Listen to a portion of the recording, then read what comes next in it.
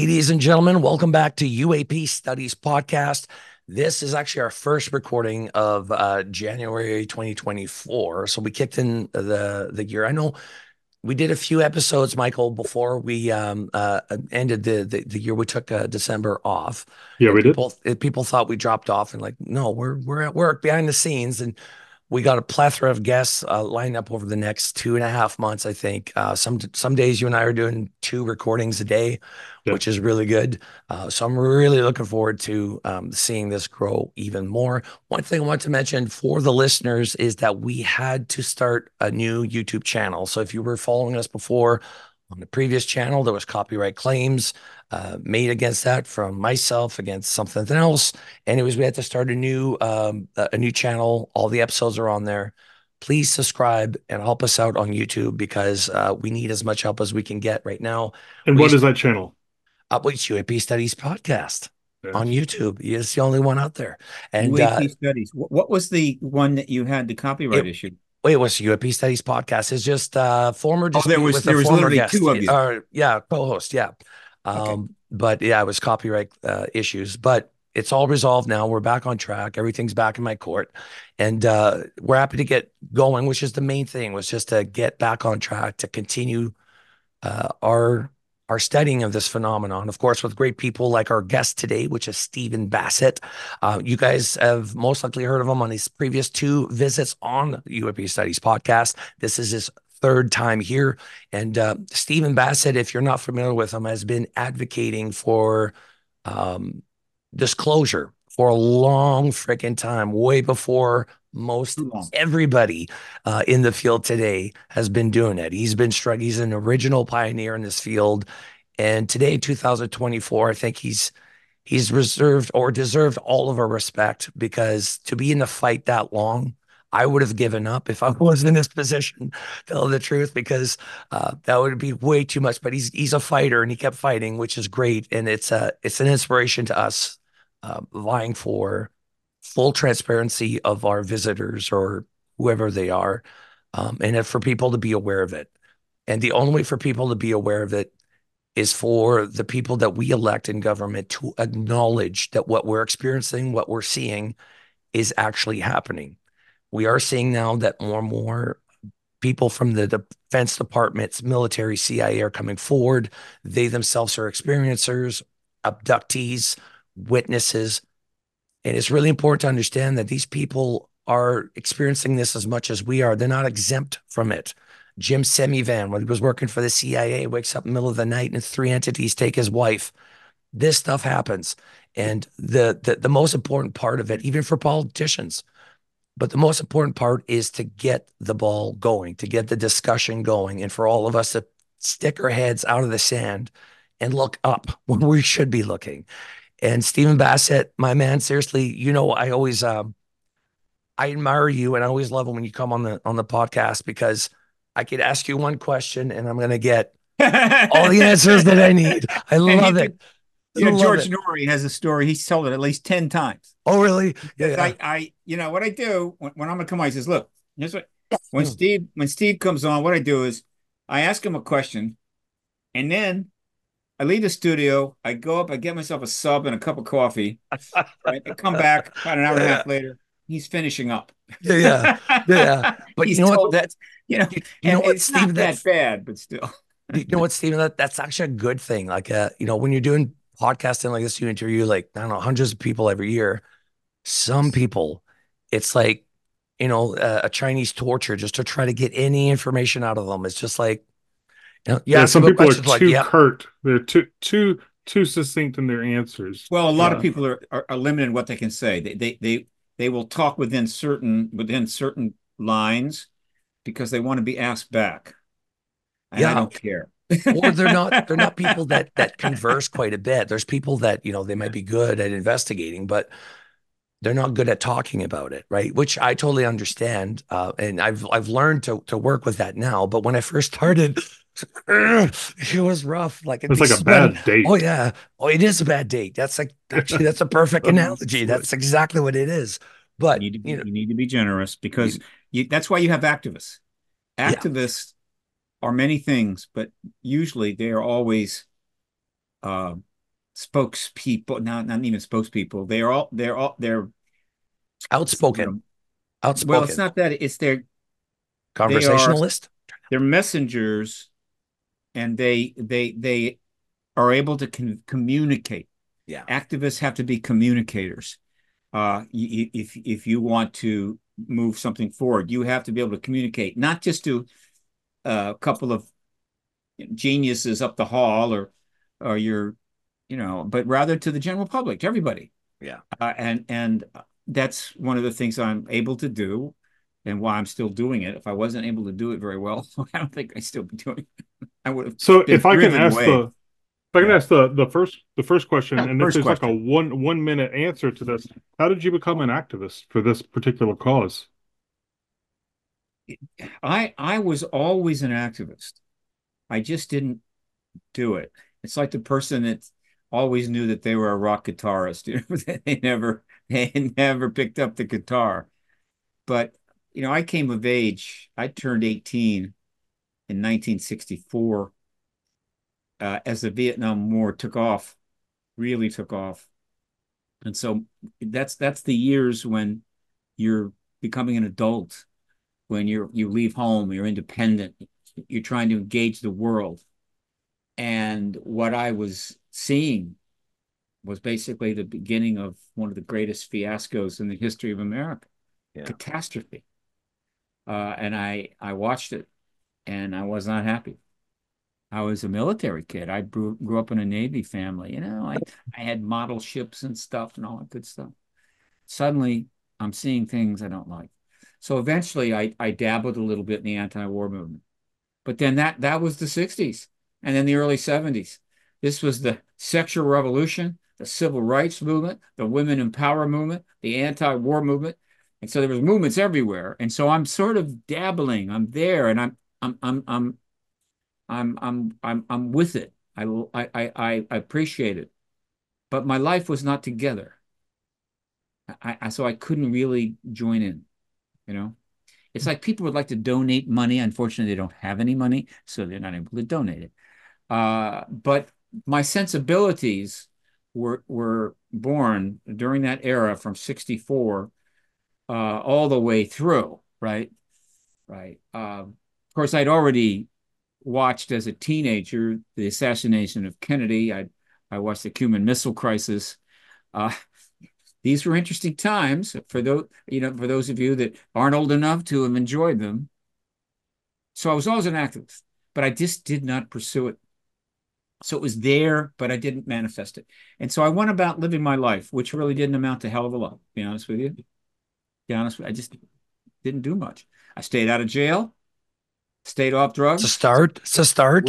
worked out a lot, got a lot of sun, not the worst thing in the world. There are people that they start taking up surfing when they're 12 or 13 years old, never move away from the beach, and are still surfing at 75. I'm not going to say that they didn't accomplish something, right? But in my late 40s, I realized it was either if you're going to do something meaningful, you better do it now. And by that, I didn't mean, well, get a good paying job and build up a 401k so you can retire to Tampa. No, no, no, no, no. I meant if you're going to do something meaningful. And at that particular time, I had read certain books that had increased my interest in a subject that I was well aware of my whole life, and that was the UAP reality, the ET reality. What were those And books? the book that turned me into an activist for real was John Mack's book, Abduction. That was it. Fascinating. I've told the story countless times. All I can say is read John Mack's book, Abduction, and consider it's 1995. I have it And here, Michael. I could send it. I could mail it out to you there. yeah, Yeah. Yeah, Pulitzer Prize please. winning Harvard professor who had decided I'm going to study this field. I'm going to work with contactees. I'm going to try to understand them, and I'm going to see if we can write some scientific papers on this. And he set up an organization to do it. And I'm going, well, this is a man well ahead of his time in terms of an academic. He wasn't ahead of Bud Hopkins, Hmm. wasn't ahead of David Jacobs, right? Who was also an academic, but Harvard trained psychologist, head of psychiatry at Cambridge Hospital. Whoa. I said, this is a breakthrough. And of course, and when I read the Betty and Barney Hill story in 1966, I think it was Look magazine. It's 1966, right? I'm 20 years old. I read it. I go, of course this is extraterrestrial. That's the only explanation what's happening here, right? It was completely believable.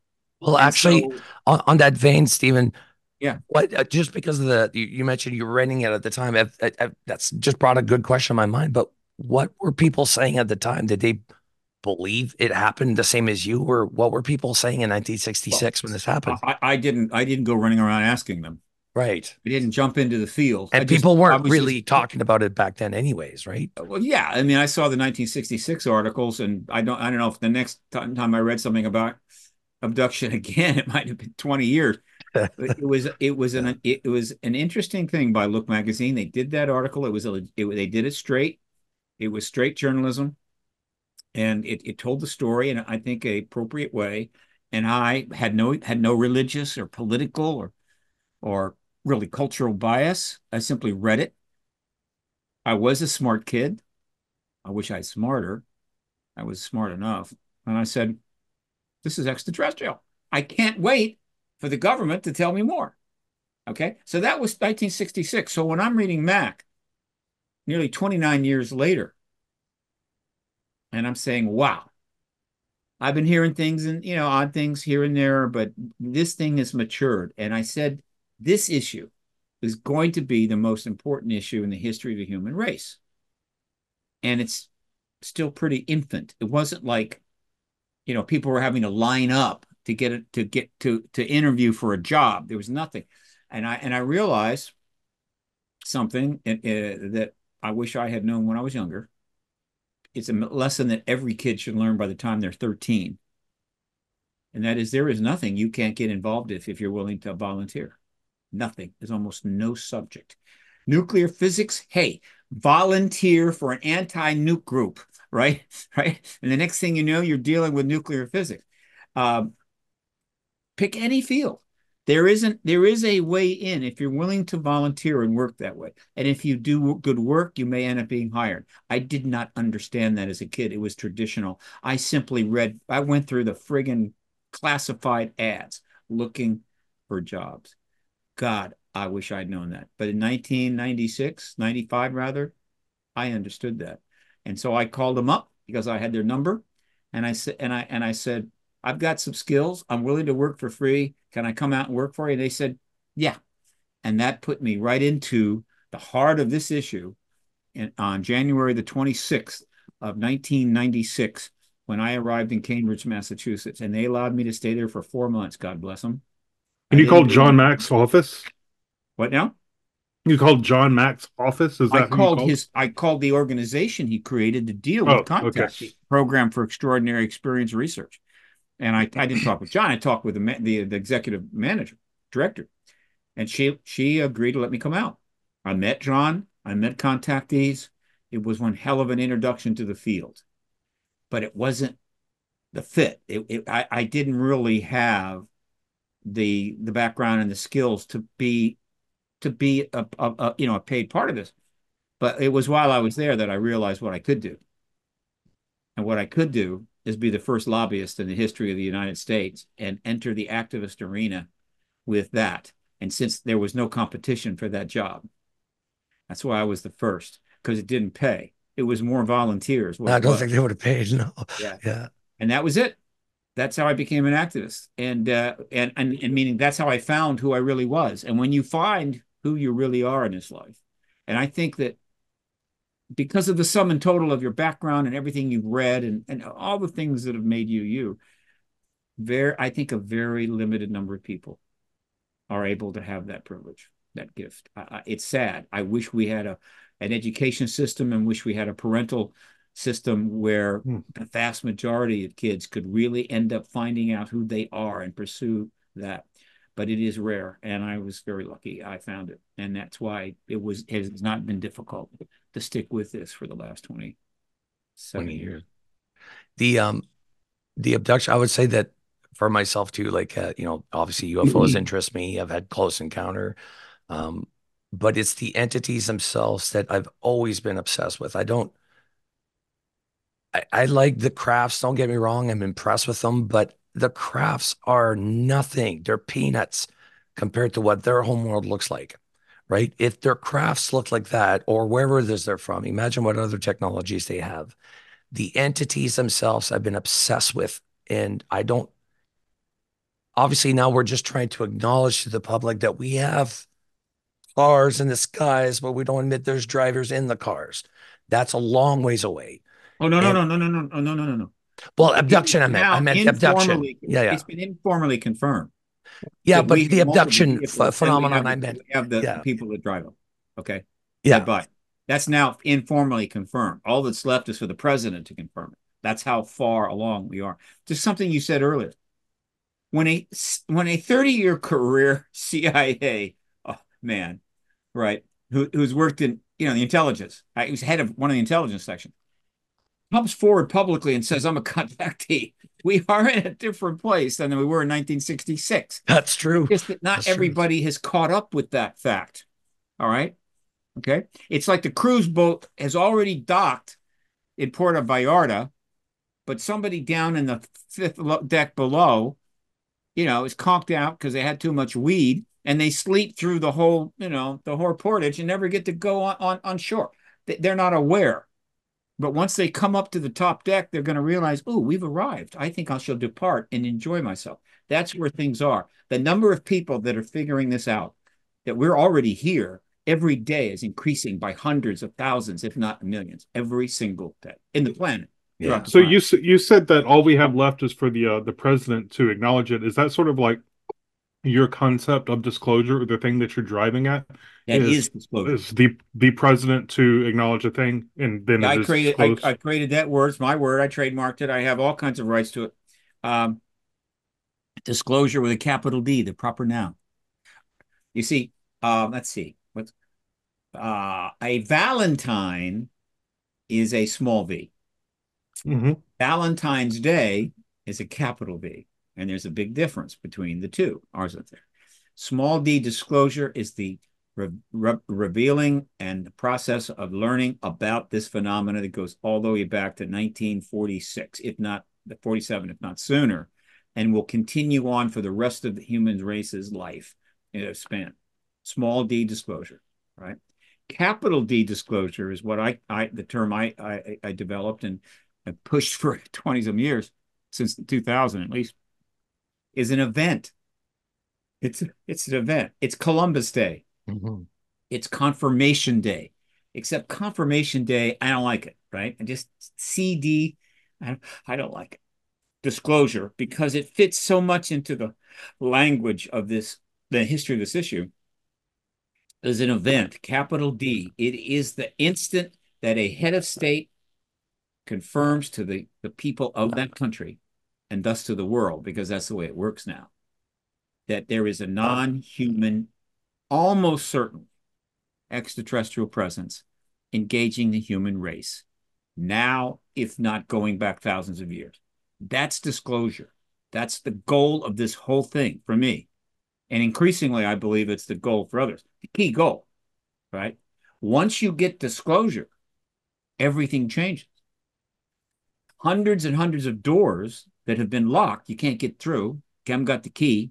We pounded on them. We kicked them. Can't get through. Those doors suddenly become openable. And by that, and I like this analogy I've been using lately, think of disclosure as a master key. It's a key that fits all those doors.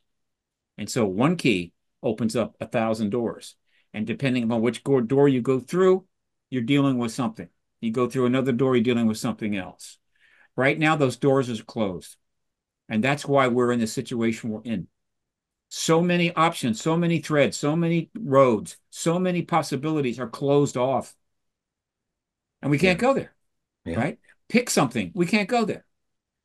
Nuclear reduction of nukes, can't go there. Feeding the homeless, can't go there. Cleaning up the oceans, can't go there. Global warming, can't touch it. And on and on and on and on and on. We can't go almost anywhere. We're stuck. We are literally locked in to an end times type situation that we've spent many, many years getting to. In other words, this So why is we've disclosure the just master arrived. key?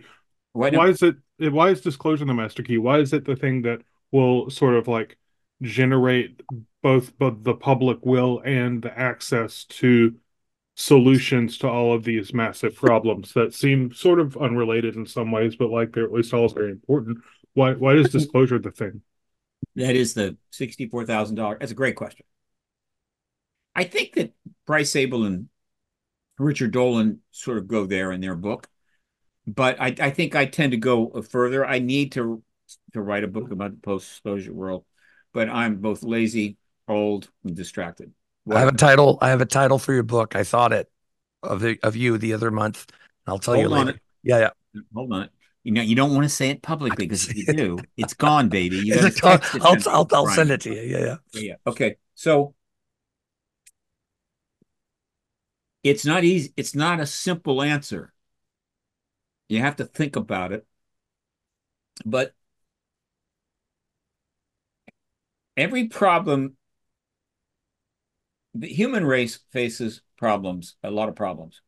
And essentially, it's the whole human race, all 8 billion of us. Hmm. That's a lot of people, by the way. And they're all facing these problems one way or another. Okay. All right. Even if a problem, if you're living in like Tasmania, right, and there's something going on over in China, you don't feel too connected to it as you may if you're living in Taiwan. All right. However, I assure you that that problem, which is one of 10,000 problems, the China-Taiwan problem, has the potential to really upset your apple cart if you live in Tasmania. Okay. If there is a genocide going on in Yemen and the neighboring country, and you live in Canada, eh, you know what? What? What? What could affect me? Probably not in the moment. It will eventually if it's not dealt with, and it's not being dealt with. It's one of those doors you can't go through. It's generating a lot of pain and suffering and angry people who are joining terrorist organizations. The Canadian Prime Minister will say the wrong thing one day, and the next thing, a car bomb goes off in a shopping center in Toronto. And I can go on and on and on and on. There is no door close to us now that is preventing us from dealing with a plethora of major problems we face that won't, one way or another, affect every person on the planet. Okay, which means that all 8 billion people should be somewhat motivated to deal with this stuff. Right? Okay, let's deal with it. This one is really important. Let's fix that. But boy, let's help fix that over there or whatever. Okay. But they're not doing it. They're not. They're just not. Hmm. You know. It, a question. Let me finish. It's a complicated Absolutely. question. Let me give you a complicated answer. So, whoa, how are we going to change that? I mean, it's like it's like in the United States. Only about 50% of the people vote. How are we going to fix that? In Australia, 95% of the people vote. There's other countries that are up there. We don't vote here. How are you going to fix that? Okay. All right. So, and I can go on and on. You've got leaders who are willing to invade other countries and kill women and children. And the citizens of the country that they lead, huge numbers of them, they applaud. Oh, this is good. This is good. How are you going to fix that? So, this is where it gets interesting. The collective decision of the human race, decision-making process of the human race, the collective decision-making process of the citizens of a nation, of the members of a faith, which could be a billion people, is all connected directly to their world view. Right? Their worldview. You got one, I got one, and every person on this planet has one. This is this general perception of the world, our place in it, what we care about, what we don't care about, what we're willing to do and not willing to do. It's a sum of the information, knowledge, and experience. It's unique for every single person, which is why you're supposed to say thank you and please and excuse me, right? And not be an asshole, because every single worldview is different. However, worldviews tend to be similar in obviously very defined groups. And so and then probably the most extreme example of this is the entire population of North Korea. There's probably no group of people on the planet with a more what's the word I mean? Unified. Yeah, not unified, but anyway, singular kind of worldview, right? The overall consistency, because they've literally almost all of them been raised in the same circumstance under an extreme authoritarian rule. But it's also true. Take the Catholic faith. Across the Catholic faith, you have some similarities of worldview. Okay, so we know that, and that's okay.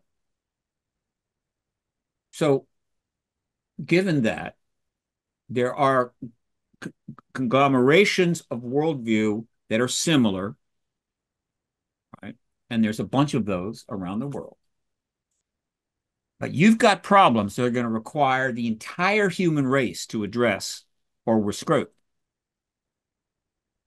You have to come up with a way to change the worldview of all 8 billion of them, whether they're in North Korea, whether they're a Catholic or a Muslim, whether they're a Russian citizen, right? Whether they're black or white or in between, whether they're smart or dumb or not so smart, educated, not educated.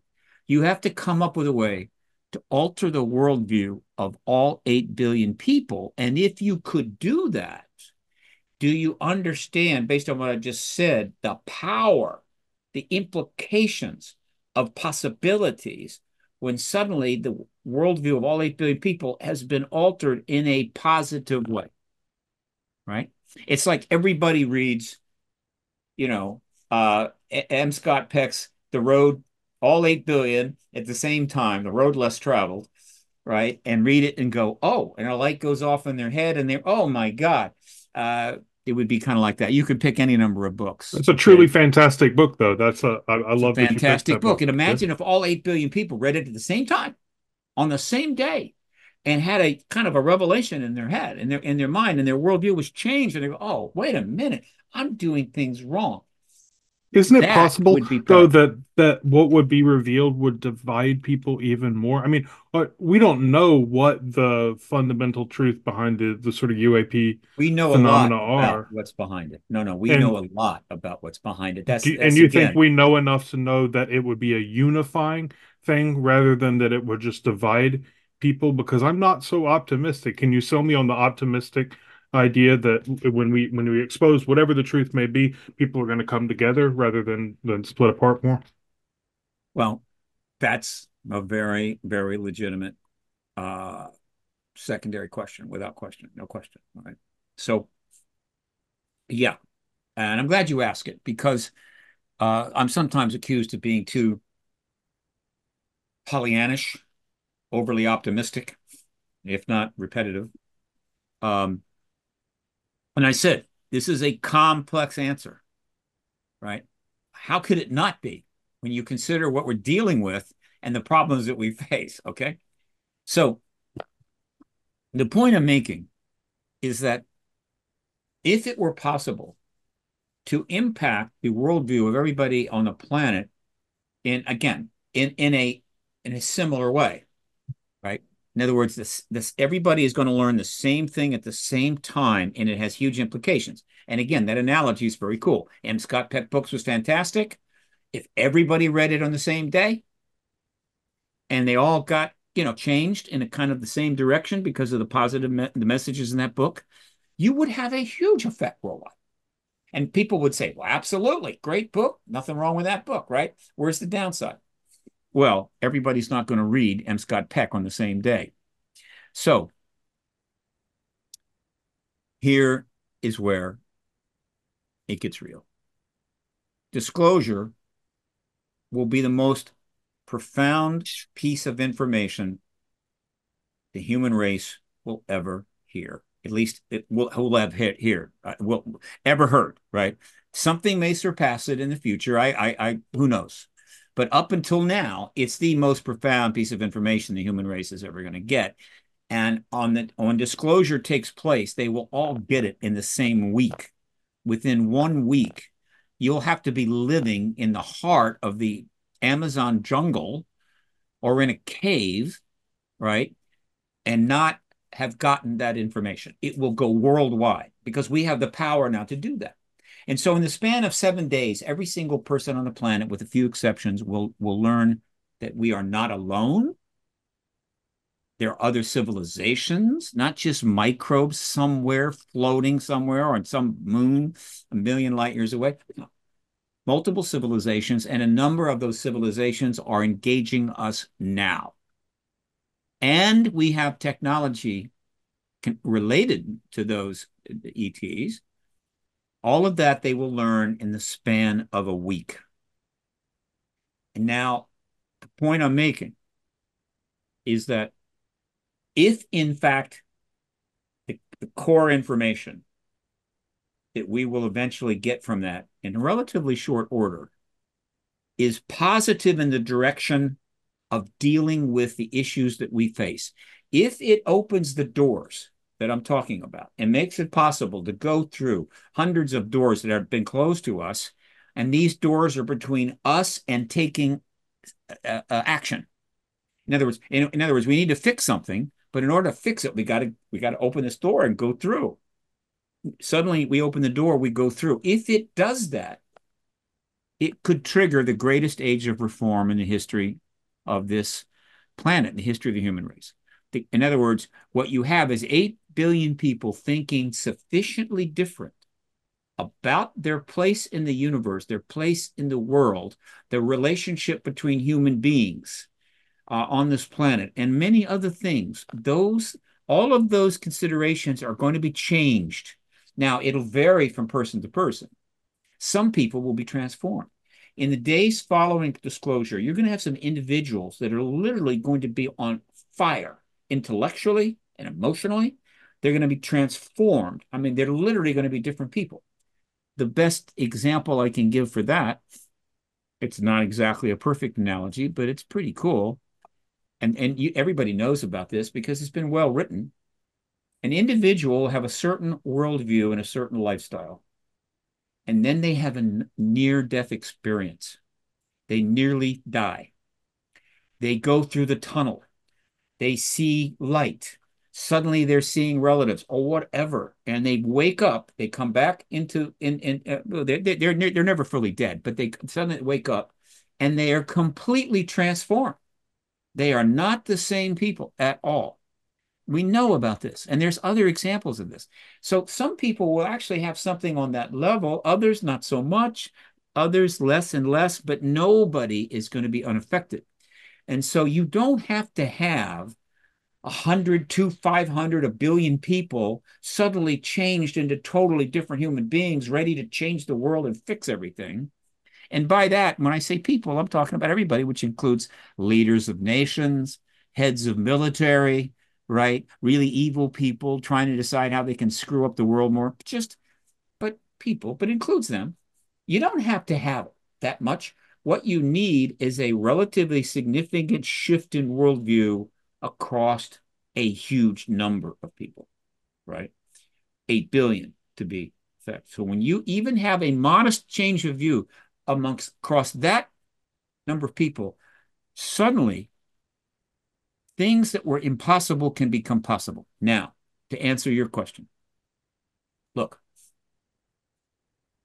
I admit that disclosure, capital D, which will be a major event exciting a lot of people, learning that we're not alone, learning that we have tech, learning to being visited, it's going to be very exciting. And then comes the post-disclosure world, which starts the next day. Right? The post-disclosure world, the disclosure small d process, which has been going on well, certainly since 47, right? It's going to accelerate. Oh, it's going to really accelerate in many ways. One, you see all those books behind me? That's just a fraction of the number of books that have been written on this subject. Suddenly, everything in those books is going to be reconsidered. And what historians and scientists will learn is that a major portion of everything in these books is true. And so they're going to be disclosing and revisiting all of the work that's been done by the citizen scientists since 1947 and bringing that into play. What do you think is true? What do you think it is that we do know that will be disclosed? And what are the things that you're not sure about that you think are kind of open questions that we need to Look, I figure could out? do that, but again, I got to finish this point, man. You've asked the key question, and I want Okay, this go answer for it. to be full. So, in addition to that, the scientific world is going to be completely freed up to start looking at this subject in every way. Right. And so that's going to be more small d disclosure.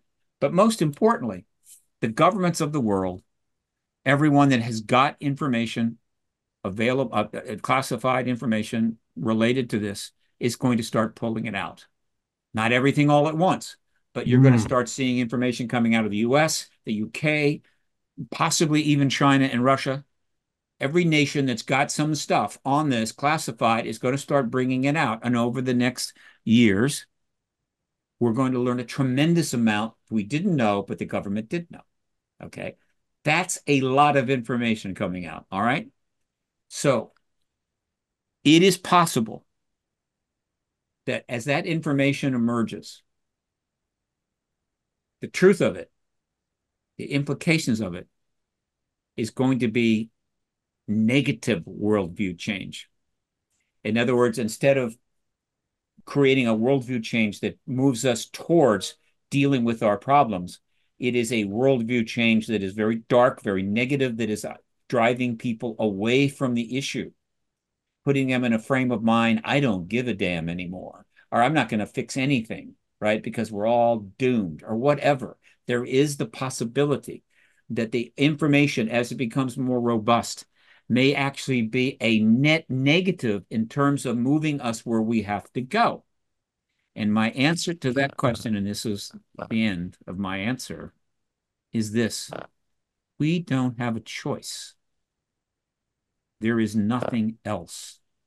Nothing even in the vague distance. The next possibility is such a distant second place, you need a Webb telescope to find it, right? We do not have any other choice.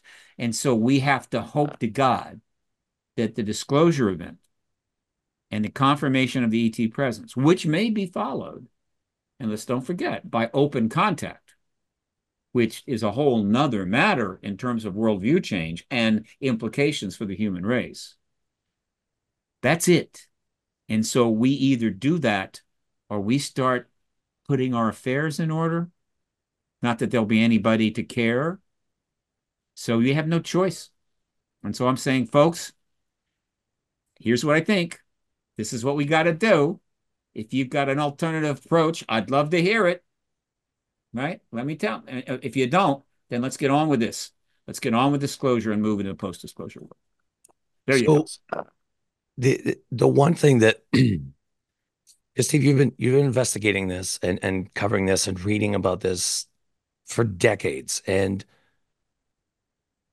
here's the thing for me, I look at disclosure as a Trojan horse. The gates open, Yeah. the horse comes in, everybody, oh my God, where did this come from? Where'd you get it? It's amazing. I told you it was real. Oh my God. But the problem with the Trojan horse, we know that there comes with a bunch of baggage because stuff is going to come out of the Trojan horse that's going to be bad. First of all, people are going to start wondering, how long did you know about this? Sure. Why did you keep it secret? And then the crimes, Stephen, the amount of crimes that are involved behind this is atrocious. Like from everything that we've read, it's not only lying to the public, but you and I have been looking at the abduction phenomenon, and these people are not believed. They are, most of the time, they get a visit from somebody who tells them to shut up. there's murders behind this too. People have gone missing. Look at what they did at Lazar. He was just a scientist. Do you think there's not other scientists that got whacked? This is a Trojan horse. Who are you referring to there? Well, Bob Lazar, right? When he Well, came out, he's not been whacked. I mean, he's no, still. but when he was working at S4, the Russians had come up with something, they discovered something. And within 24 hours, the Russians were taken, they went missing. They disappeared. That's when they handed him a gun. Right, I hear you. Yeah. So, but what I'm saying, there are crimes, even as some investigators I talked about, they've been bullied by the Defense Department. The thing is that we could say, oh, wow, disclosure's finally here. But wait a minute, you guys, and how long have you had this Trojan horse? And now they're saying, well, we built other Trojan horses out of it. Yes, but what about the accountability for all those things? I think what happens is that if it's a hard disclosure, D, right? Yeah, It's perjury. They're incriminating themselves of course. because they have to admit to everything that's been going on. Every single time that they said, shut up, don't talk about it, it was a crime against us, right? I agree that we need disclosure, but I think disclosure is not going to be the Trojan horse that we expected. It's going to be like a bowl where you're not trying to disturb the sediments in it. So you can't pour water directly into it. You have to seep it from the ground up because that's the only way people are going to accept it. It has to seep into society, not I just dumped on it. That's I my understand. thinking. Yeah, yeah. Well, that's not going to happen that way, and it's not going to be the problem you think. Let me try to put things in Fingers perspective. crossed. Fingers, Okay. yeah.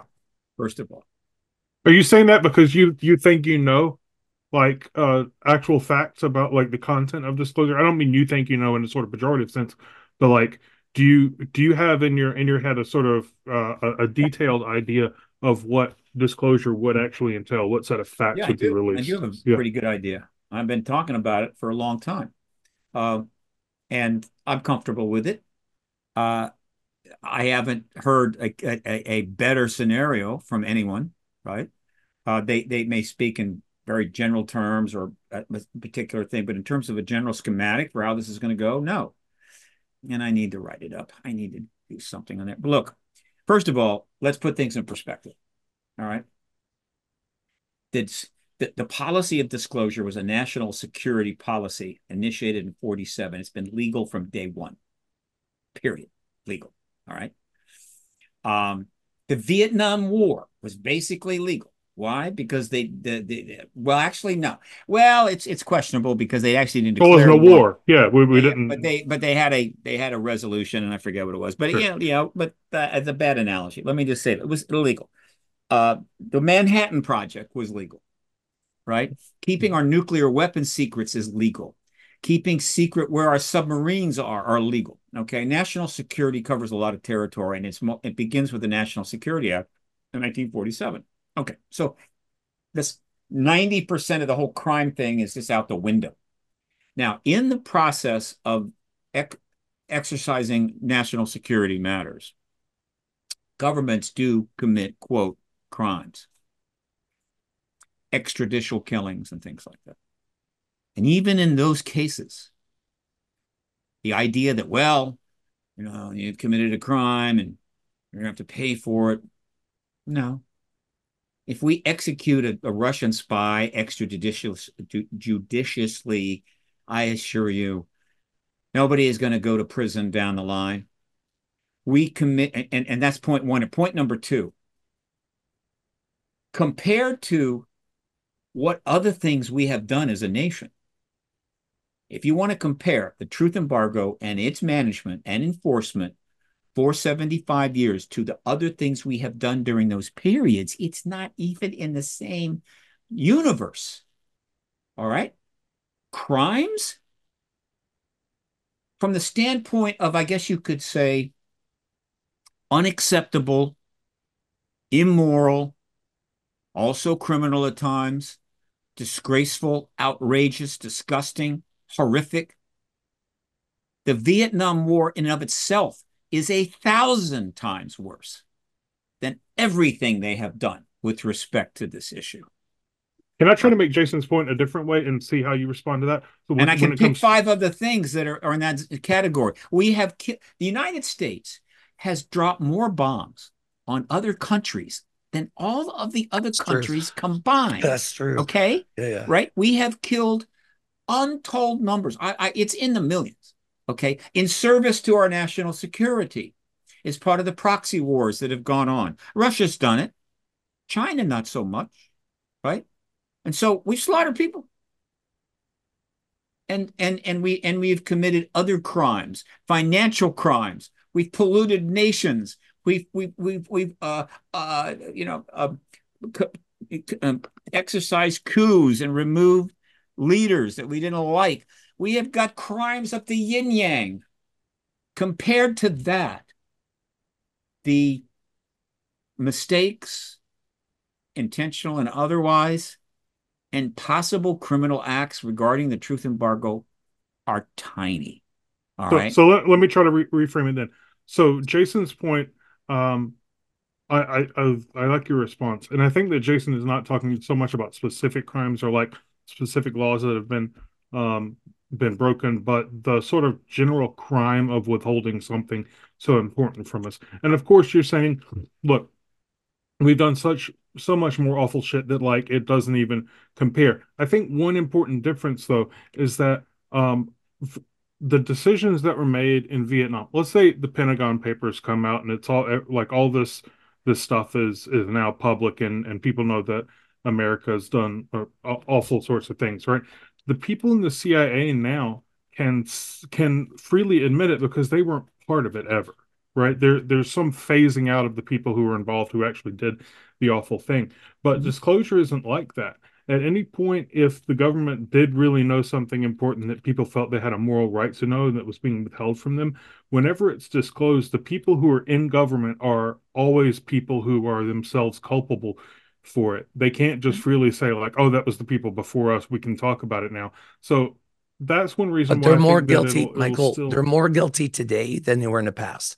No, They're that's what more I'm saying. guilty. That's Yeah. that's Because why it they can't trickles say down, like, right? oh, Like it's they no big didn't deal. know in 47 what they were, but they know now.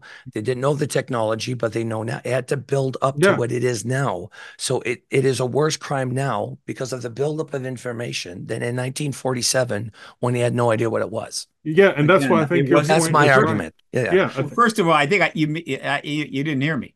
It wasn't a crime to begin with. but a moral crime. We don't have to say crime, Okay, but whoa, whoa, it whoa, was a whoa, whoa, moral whoa. offense. More, It we get pissed the people immoral off. crimes, my friend. We're off in the boonies. All right, I'm not going to go there. No, Right? no, no, but he's saying that it will just piss the public off so bad Let me that put they it. will want to hold the government accountable for having Now, withheld here's the information. point that's being made here. That like the government did things so awful, so terrible that even the world learning that the truth that we're not alone is going to be kind of diluted down to not being important because of all of the anger towards that. And that's Right. simply not true. It is not true at all. First of all, there's 8 billion people on this planet. Only 330 million, 60, 30, what is it, 330? I think three live here. Yeah, America's Okay. 330 million. That's Yeah. it. That is, what is that? That is, hang on, It's amazing though how many about people you guys have. 4% of the world's people live here, right? And so they weren't even subject to the truth embargo as conducted by the United States, though their countries did participate in the truth embargo. But by and large, nobody's trying to say that France has committed the same moral crimes that we have. No, it's the United States is a tiny portion of the world. But it's better than this. It was a legal policy to begin with, right? And so it's just the criminality issue, the moral issue is really not that big a deal. It can be if you want it to be and you want to focus on it, but in the moments after disclosure, I assure you, very few people are going to care. Period. They're just not going to care. But those that do have a point. Let's address that. Okay. Jason will care. I know that So dude. so He'll be uh mad at specific people for not here having is told him. I yeah, I mean, angry so emails are what? going out. Yeah, I mean, again, the history is going to be served by these massive changes that are going to go, not by somebody winning a lawsuit against NASA because they didn't use anti-gravitic drive. So, but let's go further. Let's clarify this a little bit more. So the And this is an important point. This is an important point. What the government has is a problem that they are working to serve and mitigate, and I think they will successfully mitigate most of it, right? The problem they have is still not a serious threat to the post-disclosure world, okay? Meaning, oh my God, we're not alone. I'd love to respond to that, but I'm so pissed off at the truth embargo that I'm just going to say the hell with it. No, it's not going to happen that way. But the government has a problem, and it's a public relations problem. And that's a legitimate thing. In other words, you've been lying for 76 years. You've undermined research. You have taken possibly in the earliest days some executive action, but I assure you the number of people that perished because of that was like could be on the fingers of both hands and nothing compared to what we've done elsewhere. So let's just not get carried away with that. All right. Might even have been legitimate. Could have been somebody that was determined to go and tell the Russians about our UAP activity or research or something like that. Literally was a spy. And they literally had to take executive action because they were on their way to Moscow. Who the hell knows? I'm just saying it's not much. All right. So, but it's still a public relations problem. And they've always known that. They've always known that when they are finally forced to acknowledge the truth about something that everybody knows about in one way or another, it's not a secret. The extraterrestrial presence has never been a secret, right? You can't make something it's like trying to say that classify the sun. Now we're classifying the sun, and from now on, the existence of the sun is a national security matter. It doesn't exist. And people say, oh, well, that's quite a secret. It's not a secret. That's why I changed the term to embargo and use embargo. Embargo doesn't mean that Cuba doesn't exist. It just means it's there, but you can't go there. That has been the policy all along. They put out a press release in the July of 47 saying they had a craft. It was put out in the newspapers. You can find the articles. That's not a secret. It is an embargo. And so they have pursued this policy very aggressively and successfully kept it embargoed for 76 years. The real concern, one of the most important concerns about that, is more along the lines of what Stephen Greer has put a great deal of emphasis on and recently did a film on called The Lost Century. And this gets into a very, very complicated area that I have talked about on occasion. And somebody really much smarter than me is going to write this book. And so I'll go here for a second because it will provide an interesting angle on this. But there are a number of books out there that I think I forget, they're called historical recreations or historical reenactments or something. I forget there's a term for them. But what they are is they write an entire book about a historical outcome that's not what happened, but what could have Alternative happened. history. Yeah, alternative history. Alternative history. One of the ones that's gotten the most attention is by A.B. Dick, and it was the book called Man in the High Castle, and they made it into an unbelievably good series. It's a All great right, show. I've and never it was seen it. about what would it have been like Fantastic. if Yeah. Germany and Japan had successfully won the war. Okay, and there's this whole great, and obviously it creates for all kinds of interesting possibilities and so forth. Okay, somebody is going to write a book. I wish I had the to do it, but in which 1 week after General Ramey gets the materials confirming the wreck, Truman tells him, instead of you've got to fix this now, something like that was said to him. He didn't do it on his own, I can assure you. Give us a week to consider this. I'm going to talk with all the top people. Going to talk with my cabinet. Going to talk with the Department of Defense. Give us 1 week to think about this.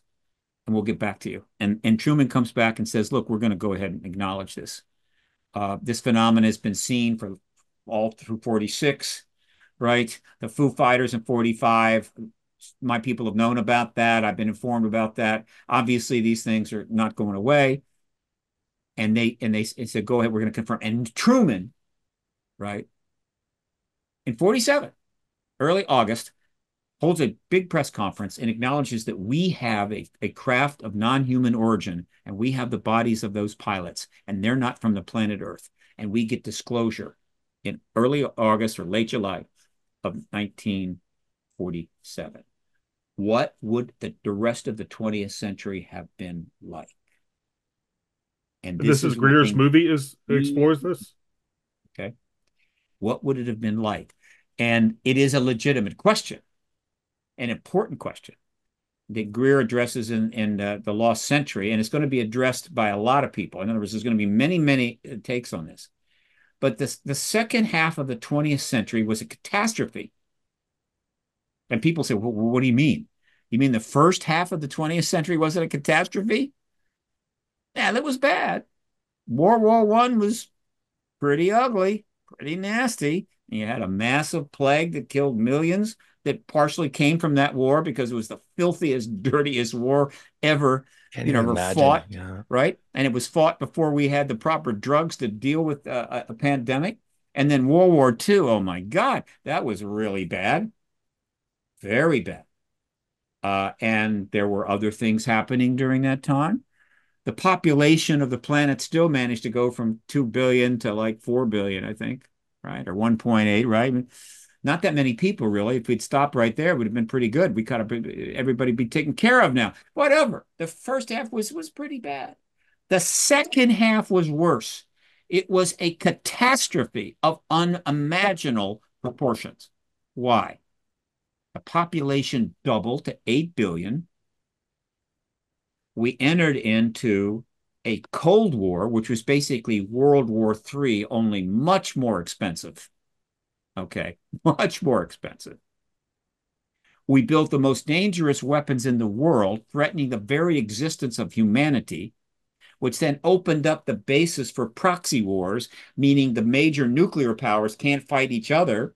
And since they can't fight each other, if I want to go invade some country that doesn't have nukes, kill everybody, you can't do anything about it. All right. And so we've got wars and wars and wars and wars, slaughtering people in the millions while the population grows. We spent God knows how many $100 trillion on war and defense and weapon design and everything else, hundreds of trillions of dollars, while the human race expanded to 8 billion, leaving hundreds of billions of people without enough food, clothing, shelter, water, and toilets. I'm not entirely convinced though that it would have gotten a ton, but I'm not sure I see how disclosing those facts would have changed anything. I mean, it would may have expanded people's sort of understanding of our place in the universe or something, Well, but the that's why this specific book, is there's like specific historical conditions that cause particular wars to arise, and those conditions might have been might have still been there. So again, I want you're not you're not grasping the concept of paradigm shift. Okay, it's like saying, um, I don't see how the discovery of general special and general relativity, right, in the early 1900s could really have changed anything, right? Looking back, right? Of course, it did transform science. These paradigm shifts they're non-trivial things. They're massive. They're sure. incredibly powerful. Sure, And but so you're not just saying that it would have changed things. I agree it would have changed some things, but you're saying it would have changed things in specific ways, like we would not have had wars or something, or like I we would am have had saying that peace. I am How do you saying get that that specific change out of that paradigm change is that not is something my I view, and understand. I believe that there are those that are going to analyze it and they're going to come to those conclusions. But it is a extremely complicated thing. All right. In other words, how can I put it? It's early August and Truman has confirmed the ET presence. It goes around the world. Within a week, everybody knows that the US has got at least one crash vehicle from elsewhere and bodies. and that we're not alone. And if anybody challenges it, we'll just bring the damn craft out and show it to them. But in fact, we've learned now that there may have been other crashes, and other countries may have had similar vehicles. But in general, remember, the ETs have been around for a long time, but whatever. So the world now knows we're not alone. Now, this happens in 47. The Soviets have not tested the atom bomb yet. They haven't tested a hydrogen bomb yet, right? We have a limited number of nukes in our arsenal, more than Truman was told, because they wanted him to drop those bombs on Hiroshima and Nagasaki. Okay. And so now, Soviet Union, United States, China is in another place altogether. All of their citizens know we're not alone in the universe. There's other species, other technologies. And then all of the decisions that they're going to make from that point forward will have to include that knowledge, that understanding. But aren't you saying they already have that knowledge? Aren't you saying that like all the people who are running governments like already basically know this stuff? They're hiding it from us, but they're No, still in making the very decisions. 1947, very, very few people in the world knew this. Well, let's go to Vietnam then. I mean, certainly by then you think that lots of world leaders know that there's an ET present. I mean, you're pretty sold on the ET interpretation of UAP. I'm not totally sold on it yet. Well, that would be a struggle for you. Then I mean, everything I'm saying but would be. But it makes sense to me. I'm just I have other options in my mind. But if they already know this, why are they still making war and all that? Like why haven't they ushered in this era of peace? If they're the decision makers and they have the access to the very knowledge that you think is going to just like radically change the entire the world. analogy is flawed. What I've just presented to you was the entire world learns that they're not alone in the universe, and learns that there's non-human tech engaging us and non-humans in August of 1947. Okay. And instead, we embargoed that issue, classified it, right? And as far as we know, every one of our allied nations went along with it. China went along with it, so did the Soviet Union. So by the time of the Vietnam War, the difference is that there might have been some leaders that knew about it, but the entire world didn't know about it. There hadn't been disclosure. It wasn't a universal truth known throughout the entire planet. And so it's just not the same, and the analogy doesn't hold up.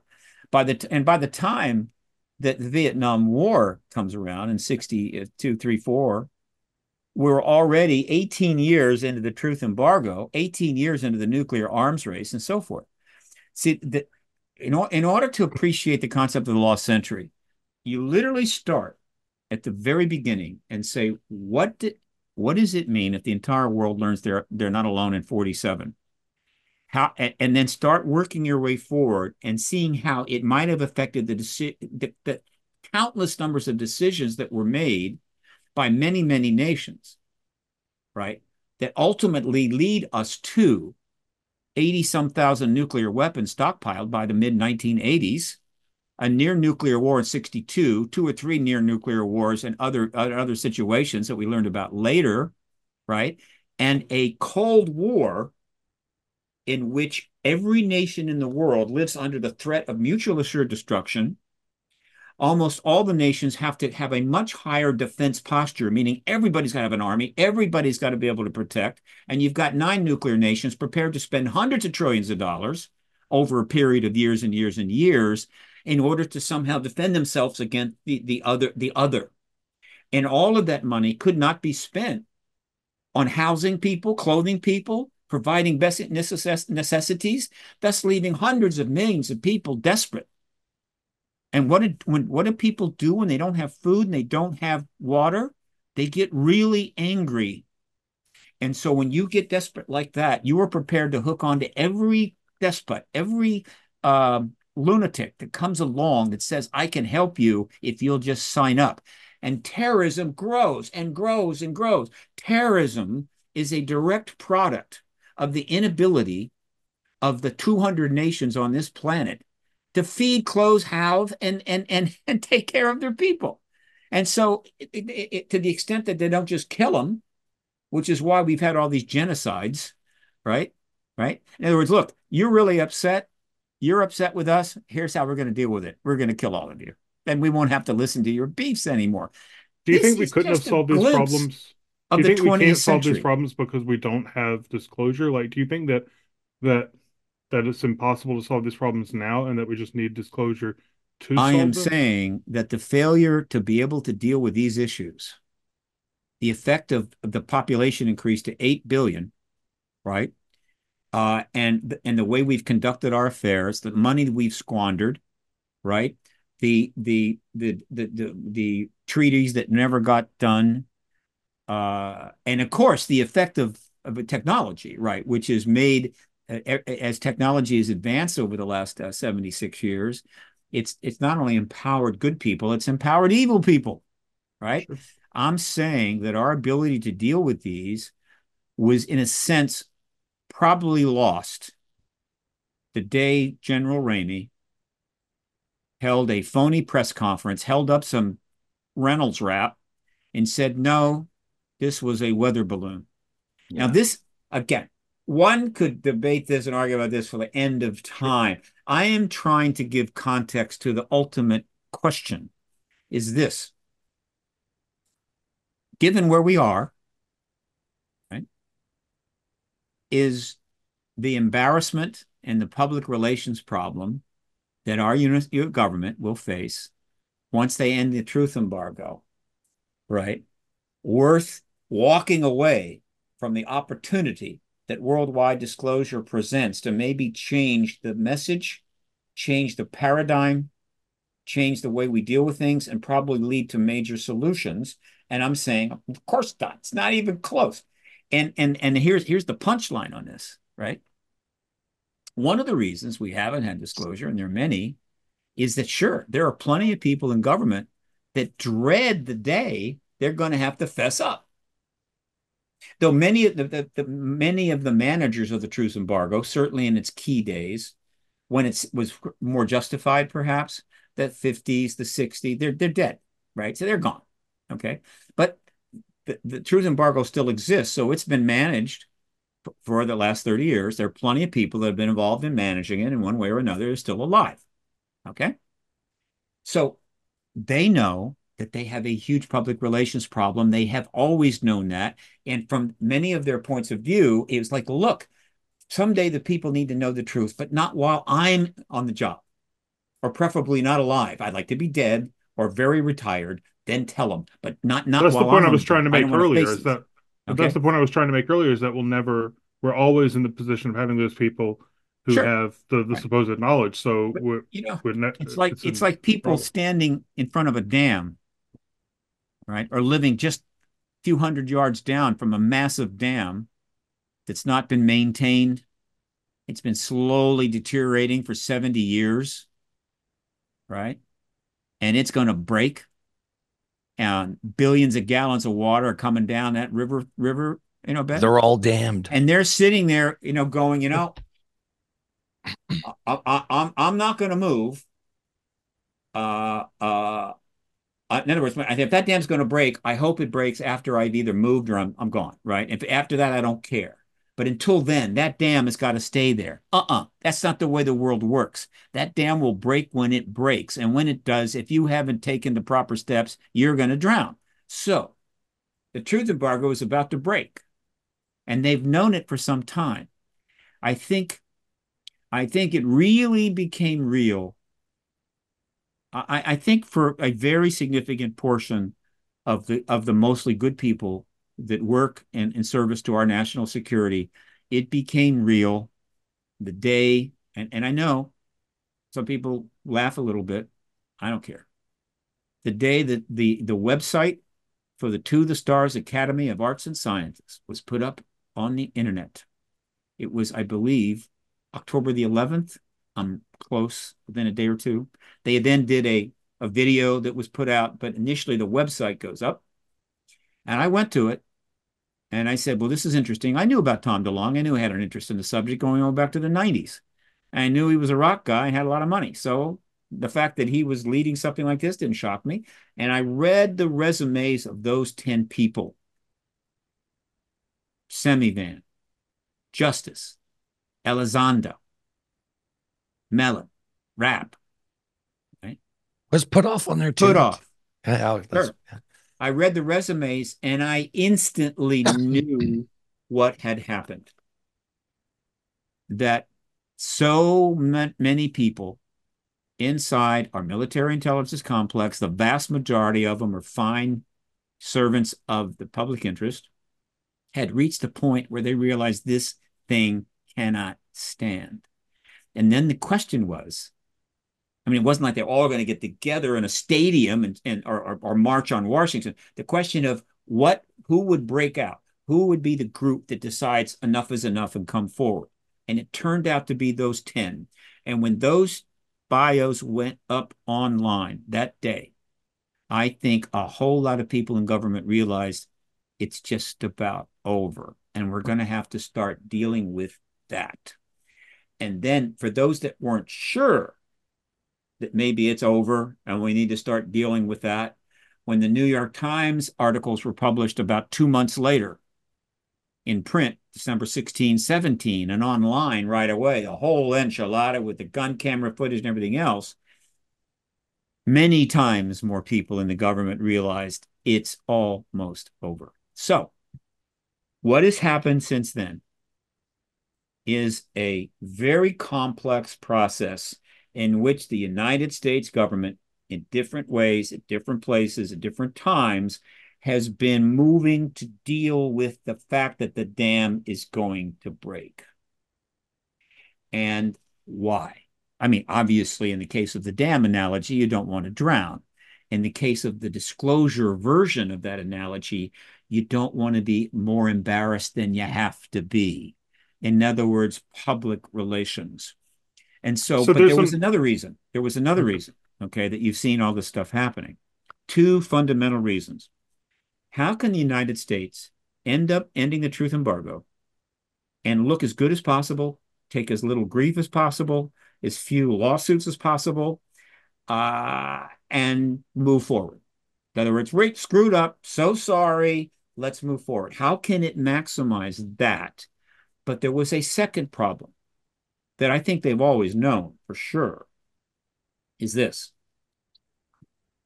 Just when the president of the United States has got to tell the entire citizens of the United States that, yeah, we've had ET contact. We've had a lot of it. We know about it, or at least we have it now. Okay. The basic disclosure is confirming the extra presence now. That's it. Nothing more is needed. You have had disclosure. But at the point that that happens, just the announcement by the president, whether it's our president is first to do it or whether he's the second or third head of state to do it after Xi Jinping, and I don't know, pick another head of state, right? Doesn't matter. Moment the president confirms it, the United States government has got to deal with a huge problem. The Yeah, PR entire problem. Got it. country is going to want to know everything they want to know it now. Witnesses are going to be coming forward. Journalists are going to go crazy. The briefing rooms of every agency in the government are going to fill up with journalists with 1,000 questions. It's going to be chaos. It's going to be madness, and it's going to be irresponsible. And so they also knew that they have got to have as much set up in advance before that announcement comes so that they're ready to rock and roll the day after disclosure, which is, of course, that's another thing I want to mention. That. But the point is, they have to responsibly, they have to be prepared to deal with what will instantly come. And so they set about to do it. Now, it's been 6 years since those articles in the New York Times. All right. It's not a long time, but I don't think they needed 6 years to do this. I think they could have gotten this done, could have unfolded faster. 3 years. But history doesn't care about the whims of a particular nation or the needs of a particular government. History is what it is, and history has been brutal. All right. And so the switch gets flipped in October and December of 2017. And slowly, I'm sure there's a reaction developing within the military intelligence community, the DoD, the CIA, Department of State, whatever. Anybody that has any interest or cares about this is reacting to this. They're trying to get their head around it. What are we going to do? This is 2007, late 2017, 2018, 2019, 2 years. There's things happening, I assure you, mostly behind the scenes, but a lot of it was in the public. Luis Elizondo was doing a podcast campaign. He was talking to everybody.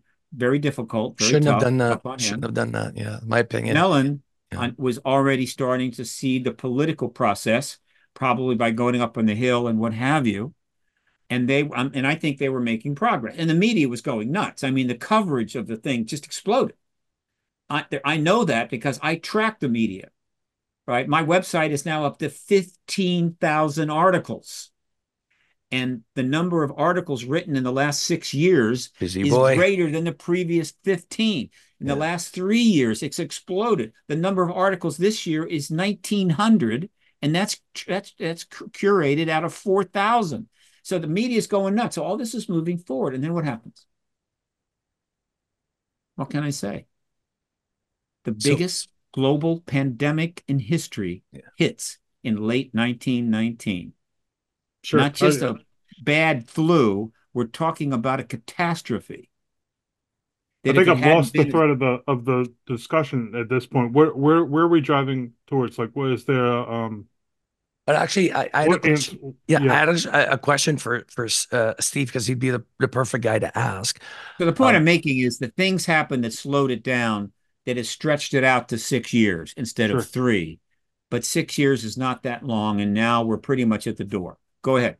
yeah, what I was going to say. So, you were mentioning about like the Cold War. So when we came up, and this is not for you guys, this is more for the listeners, to set up my question for Steve and just the young people listening to this. If you don't know what the Cold War, Yeah, pretty the Gen much. Z's, Cold War. Yeah, What Cold War? exactly. Yeah, what are you talking about? Was it cold back then? You guys fought in the snow. But when the states came up with the nukes, of course, there was a whole battle back then of who was coming up with the nukes first. The states came up with the nukes. The Russians were working on the nukes in other countries.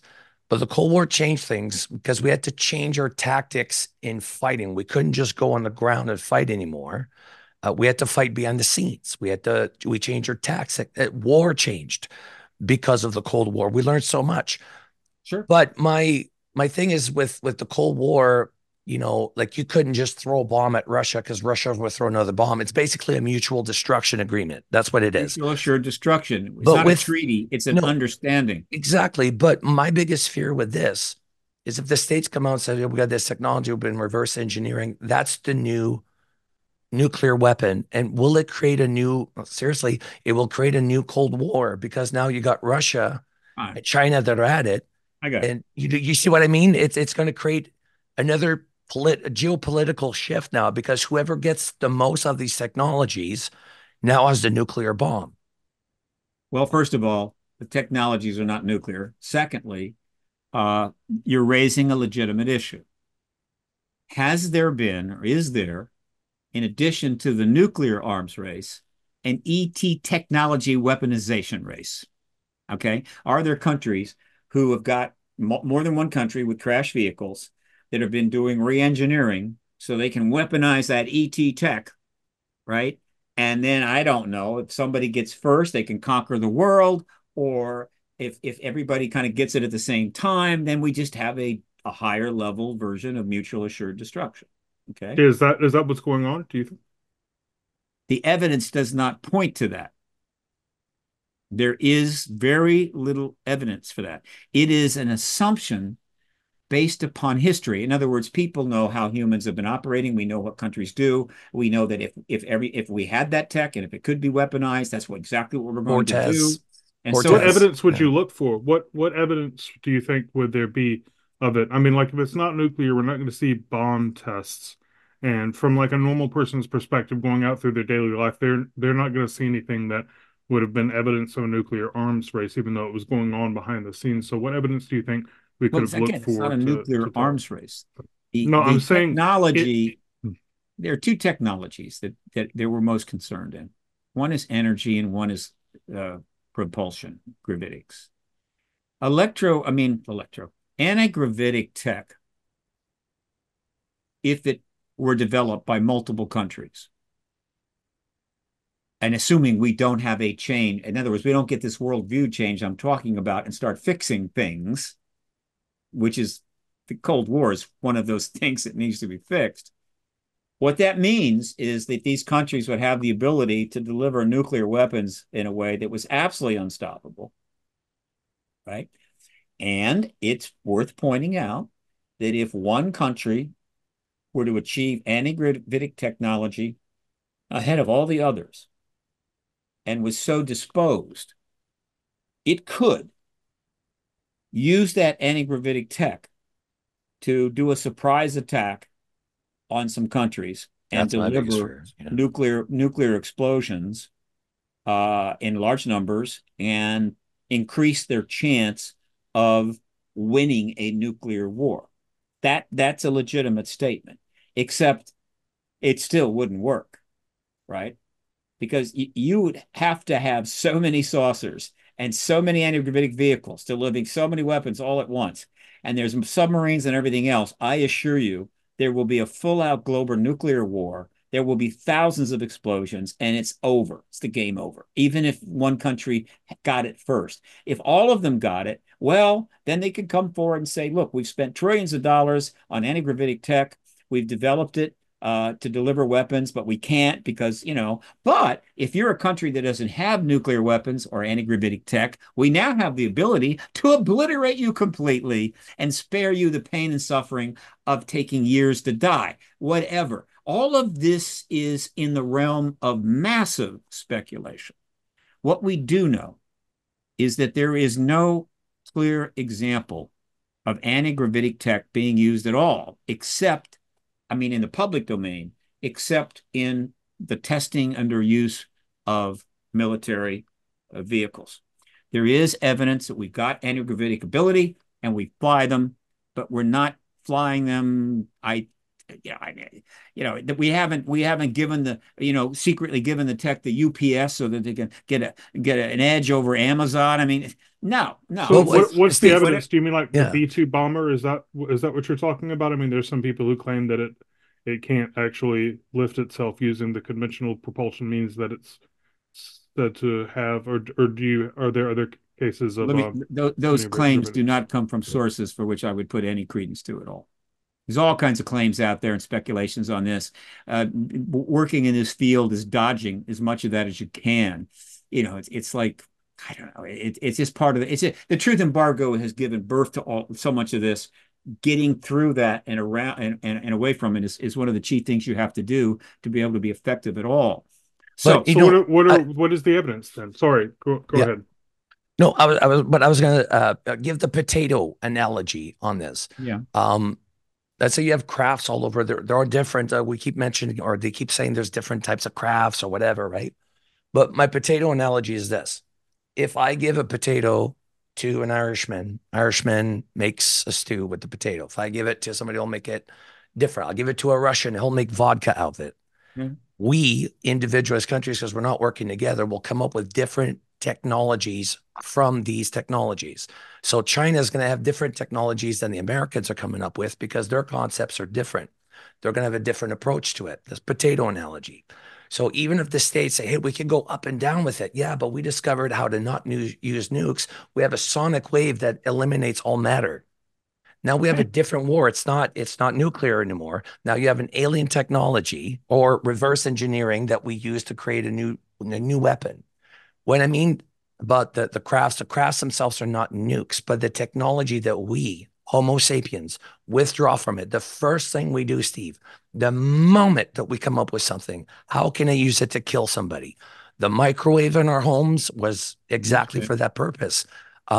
This is what we do. This is why the military wants that. Technologies that once I have the weapons that I need, I'll tell you about it. I'll tell you about the UFOs. But until then, I ain't saying shit. The Cold War that I'm talking about is that the states know that China has them. We know that Russia has them. Russia probably has more than the states do, right? What? Wait a minute. Russia has more crash crafts than the United States. And what do you base that on? Well, David Grush, I said that there's about nine, possibly 12 crafts.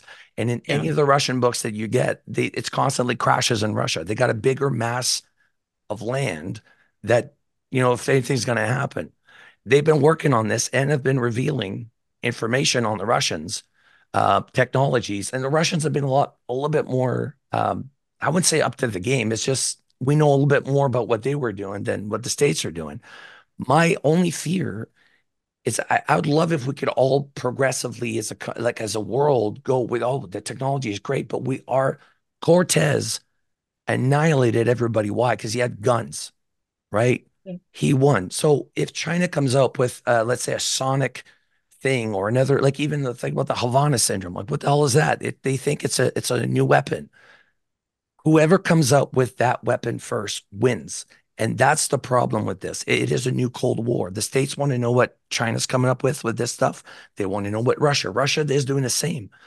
I don't think there's like a lot of superpowers, but the main three superpowers, yeah, damn right, there's a Cold War. It's constantly spying on each other. Even The not Cold Ross, War, yeah, the Cold War is still on way. oh, What's your point? nonstop, always. But that's what I'm saying is that even if the states come out and say, "Hey, we have this technology," now these other countries are going to go, "Okay, so what do you have?" Because we know how we work. We know as a species. Anybody could come out. If China comes out and says it first, and we have technology, we reverse engineer it. I guarantee you, we're all shitting our pants, right? So it's I'm no not. different. Well, I'm yeah, sorry, I'm but in Canada. I'm I am. including me in that. Yeah, You're including. yeah, I'm not going to be shitting in my pants. I But am. In Canada, look, we're owned by China. Yeah, let's look. I I'm a nuts and bolts kind of guy. I've been swimming in a sea of speculation my entire 26 years. It's everywhere, all right? But I try to keep basic. I try to yeah. keep close to Occam's razor. Speculation is a place for it, and you do it, and I do it as well. But it's the nature of our time, particularly because of social media, which creates echo chambers and feedback mechanisms and so forth, that speculation has been perfected to a fine art, right? And that's not helping. It is human nature, and I get it, but we're gonna have to learn to live with it and not be overwhelmed by it. Okay. And so I appreciate some of the things you're saying, but I consider I'm a chess player, so I always look for the threat. I well, always yeah, calculate my moves in advance, right? Like that's the way I think. But that's a scary bit. I mean, if the states have it, okay, well, I'm in Canada. I'm not threatened by the states. But if I'm an enemy of the states, like if I'm Al Qaeda, for instance, the last thing I want is you as a country to have alien technology, right? Because I'm archaic. I'm still living in yeah, like, but if we've got it, we've got it, whether you want it or not, whether you like it truth, or not. In truth. other words, it is here is a fairly straightforward statement. Okay, right. It's very likely that more than one country has gotten their hands on crash vehicles. The statement about Rushing having the most, I do not know that. I have seen nothing about that, and I would have to see a hell of a lot before I'd even go there. They do have the largest landmass of any country in the world, which maybe increases the prospects of that. But the most of the crashes are from earlier times. The United States was the first nuclear power. We seem to get a lot of attention early on. And as the nuclear weapons started to spread, it may be that these other countries were getting attention as well. But there is no basis to know what the actual crash vehicle count is anywhere. There is the one book, in fact, I've got it right here. The one person who's done the most research on this is hang on, my good friend and colleague, Brian Wood. And years ago, he wrote a book called Magic Eyes Only. Magic eyes only. Okay. This is now the upgraded second edition. In the first book, he put forward the evidence for 75 crashes. And he scanned everything he could scan. I mean, he's a pretty good guy, pretty smart. He has just updated it, and the new book has 100. All right. And so This book, if you want to get into the crash vehicle issue, would be the absolute resource. And what you will find is that each of these potential crashes has a certain degree of evidence, and he acknowledges this. Some have this much, some have this, some have this. He's included some where there's at least enough evidence to indicate a possible crash. But clearly, the evidence for all 100 is by no means the same. And so that's like the definitive thing. Now, does that mean that he knows or has access to the information about every crash? No, we just don't know. But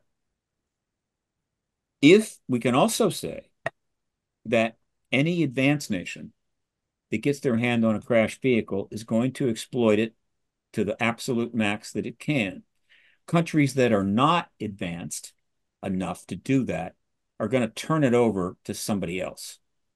There is one, I think, substantive story that South Africa had a crash event, turned it over to the United States. Right. It's possible there was one in Mexico, turned it over to the United States. But obviously, other situations could have gone different. I could imagine a crash vehicle anywhere in Southeast Asia might have been turned over to China. Don't know. But we will assume, I think with high confidence, that we are not the only nation that has crash vehicles. Okay.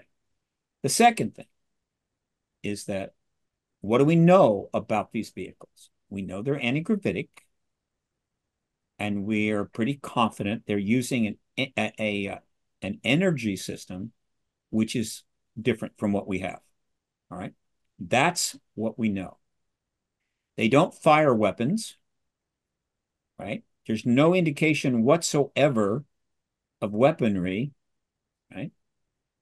And beyond, those two fundamental things, a different energy system and the ability to deal with gravity in a certain way, and possibly the ability to go interstellar. And this is where it gets a little complicated because I'm still of the mind, until convinced otherwise, that these saucers that we see, or equivalents, are not star to star, that the vehicles that go to star are bigger and different. Motherships, they're referred to.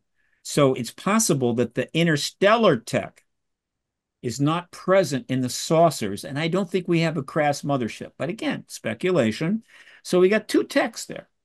Now, just from those two techs, right, it doesn't automatically follow that all these potential massive, incredible weapon systems can be developed, right? More likely, what we'll get is a better understanding of physics and science that will open some interesting doors and might open the door for possibly some exotic weapon systems that are profoundly destructive. But let me point out something that maybe you don't know that I like to remind people. And it's one of these things. It's just, it's funny how the truth embargo has created these kind of what I call truth vacuums where stuff just disappears, right? The United States has been working on antimatter weapons for decades. You know what an antimatter weapon is? It's really simple. All you have to do is come up with a means to collect antimatter and maintain it safely within a sufficiently powerful magnetic field. This concept has been around for some time. Dan Brown put it into his book, Angels and something. What's the name of that book? Angels and Angel and Demons. Demons or something, isn't it? Yeah. Yeah. Anyway, and they made a great movie out of it, and the movie includes this technology in it.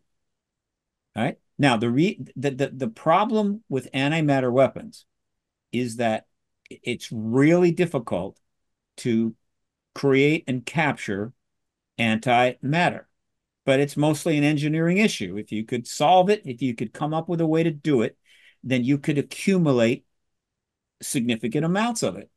In terms of the magnetic fields that are necessary to, quote, suspend it, right, in a vacuum, that's nothing but engineering as well. We've been working on it for years. In the year 1999, and I can check on this, it's either 1999 or 2000. An article out of nowhere appeared in the Washington Post in which it talked about the fact that the Air Force was working on antimatter weapons. Now, I read that and I said, that's not good. And so I put out an update on it, right? Something about should pay attention to this, right? Because it's in my, the way I think about these issues, and the fact that the truth embargo is part of a massive secrecy world that is dangerous to us. Haven't seen an article since. Nothing. Zero. There might be some stuff in some remote press or some, very deeply hard to find journals, but overall, nothing. Why? Because that wasn't supposed to come out. Now, why am I making such a big deal out of this? It's very simple. A lot of people, physics is not getting taught as much as it used to be, It should right? be, yeah. It's like, and the high school dropout rate is astronomical. And so, the number of people that would understand what the hell an antimatter weapon was is very small, even though it was in the movie Angels and Demons, or whatever the hell it is. It's simple. Antimatter are antiprotons, anti-electrons. They are exactly the same in mass, but they have a different charge. When you bring antimatter together with matter, the entire matter is converted to energy. Okay? Now, to put that in perspective, the two bombs that were dropped on Hiroshima and Nagasaki converted a tiny fraction of matter, less than a dime, right? I forget the percentage of a dime, might be a quarter of a dime. That much matter is what was converted to energy that destroyed Nagasaki and Isn't that Hiroshima. crazy? Isn't that If you crazy? could collect enough antimatter to be the equivalent of a bowling ball, and you brought that antimatter bowling ball together with a real bowling ball, it would destroy the entire continent of North America. Yeah. The entire continent Big of on. North America. Yeah. That's how physics works. And our Air Force has been working on antimatter weapons for decades. And so if you're really worried about this weapon issue, you shouldn't be worried about what we may be garnering from ET technology that we have. Worry about what we're doing with the basic physics that we already know about. And so the real point is this: the threat to the United States and to the human race is not from extraterrestrials or even extraterrestrial technology. The greatest threat to humans is humans and the way we conduct ourselves, the decisions we make. And until we change that, we are all living on the edge of a volcano. And the point that I have made all along is every reason that has been brought to my attention in 26 years why disclosure is not the way to go is bogus. Every one of them is bogus. It does not hold up. It is a rationale, it is an effort to deflect. It comes from a sense of insecurity or fear. It comes from not knowing the real things that are going on non-extraterrestrial, right? And the world we're living in. We are absolutely on the cusp of destroying ourselves and the planet, right? Yeah. The planet will go on. Life will continue. We just won't be part of it, right? Well, let's hope it doesn't come down to that. You know what? Time super flies whenever you're on. We always have a great conversation. It's the first time that I had a professor philosopher on with you. Michael, you've asked some really great questions. And I you know got what? time. I can go on as long as you want. Yeah, well, actually, Michael's got a jet here on. He's got an I have appointment another at interview 10. to do at 4:30, Yeah. so So You got 20 minutes. yeah. I I do. tell you what, ask me a couple of questions. I promise short answers. I'll give you short answers. I I'll promise. give I'll give you one question that I do want an answer to. Can you imagine a possible scenario where the truth that is being hidden, if you knew it, you wouldn't want to disclose it? Can you imagine a possible truth that if you knew it, you Good would say question. it would be better not to disclose? I can imagine some awful truths, right? I once talked to Art Bell about doing an awful truth show where we would take each one and break it down. I can imagine some awful truths, but, and I can imagine that there would be people that would not want to know those awful truths. There are people that go to the doctor and they're diagnosed with cancer that, but, and they know they might be, they don't want to know. In other words, you diagnose me, but don't tell me what it is, right? Hmm. I don't want to know. You just keep it from me.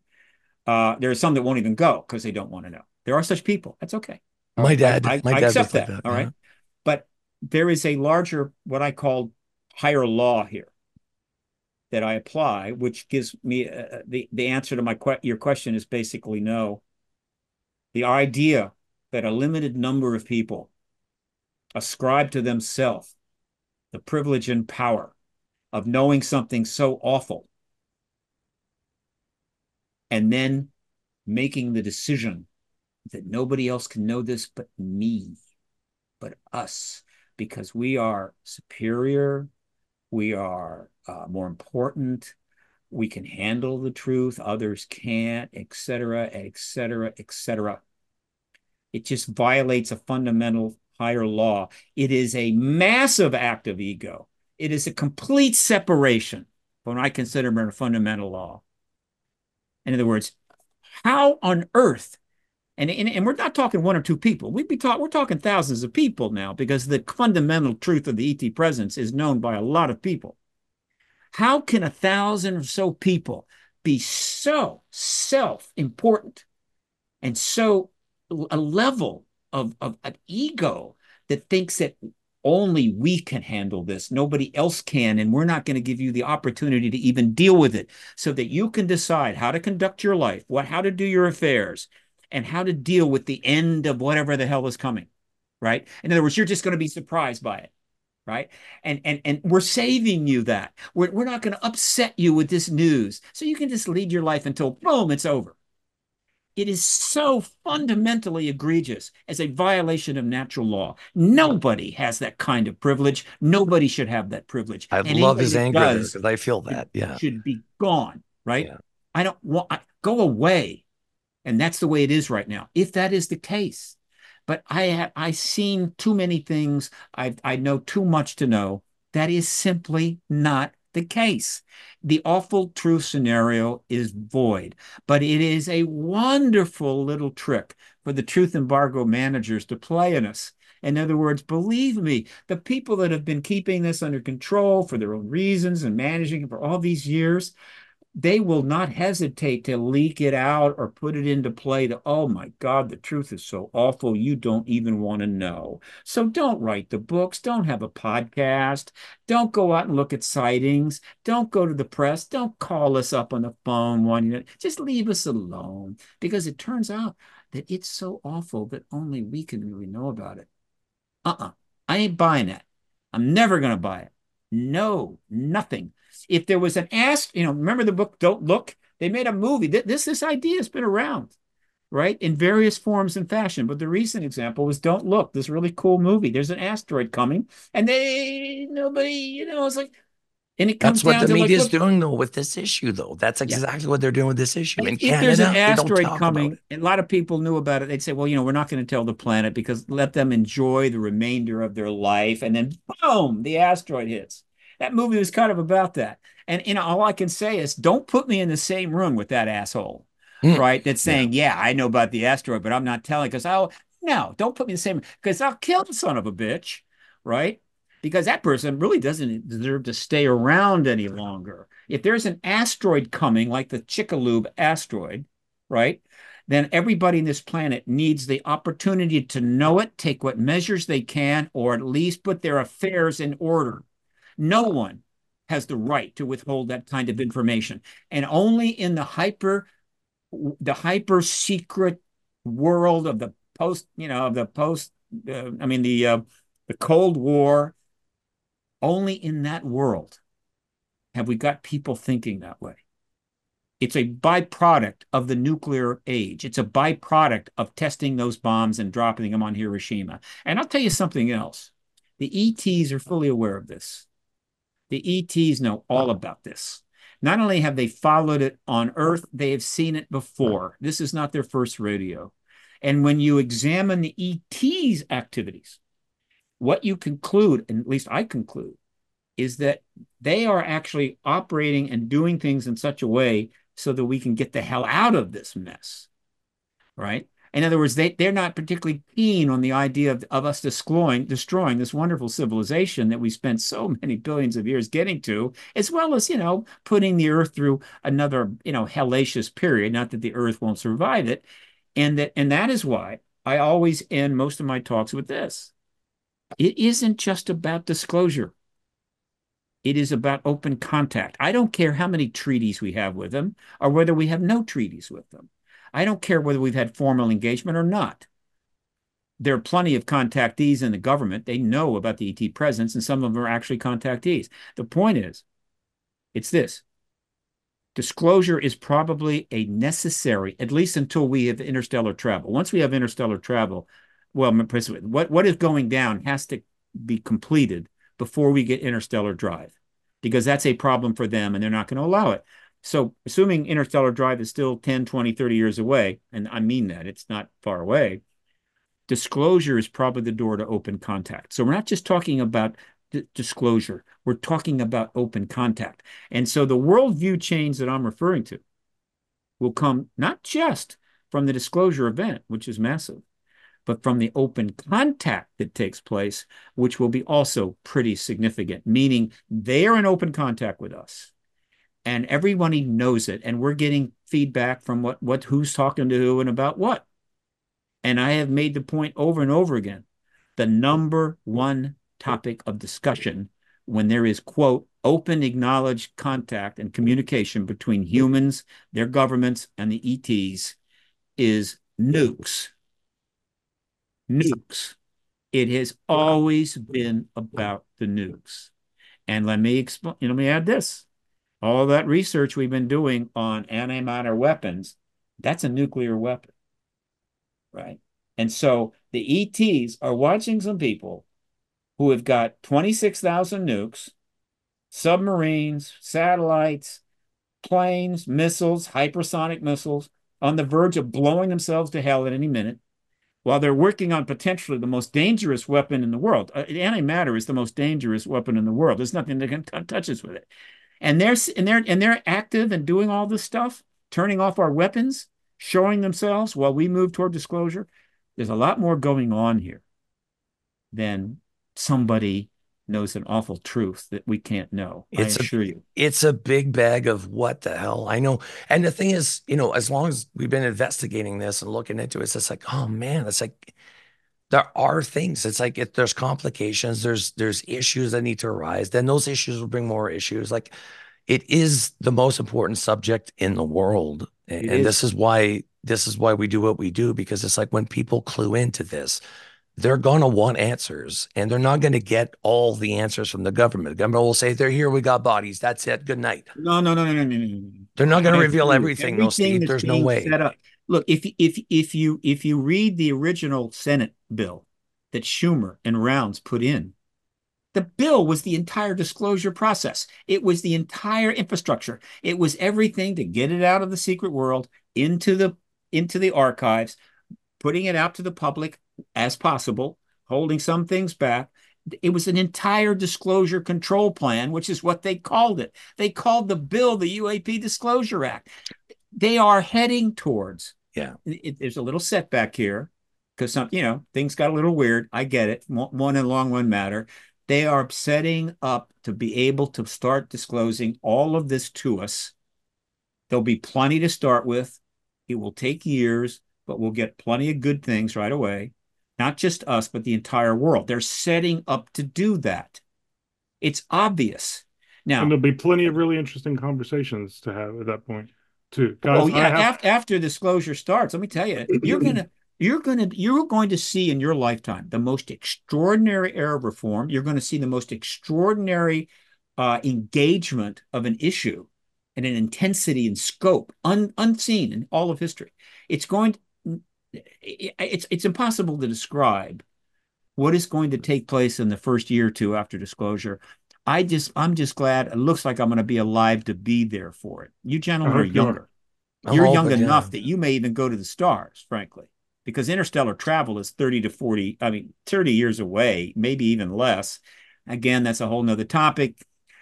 I can go into it sometime, but I know the physicists that can talk to you about that. The point is that you're going to see all of that, right? It's awesome.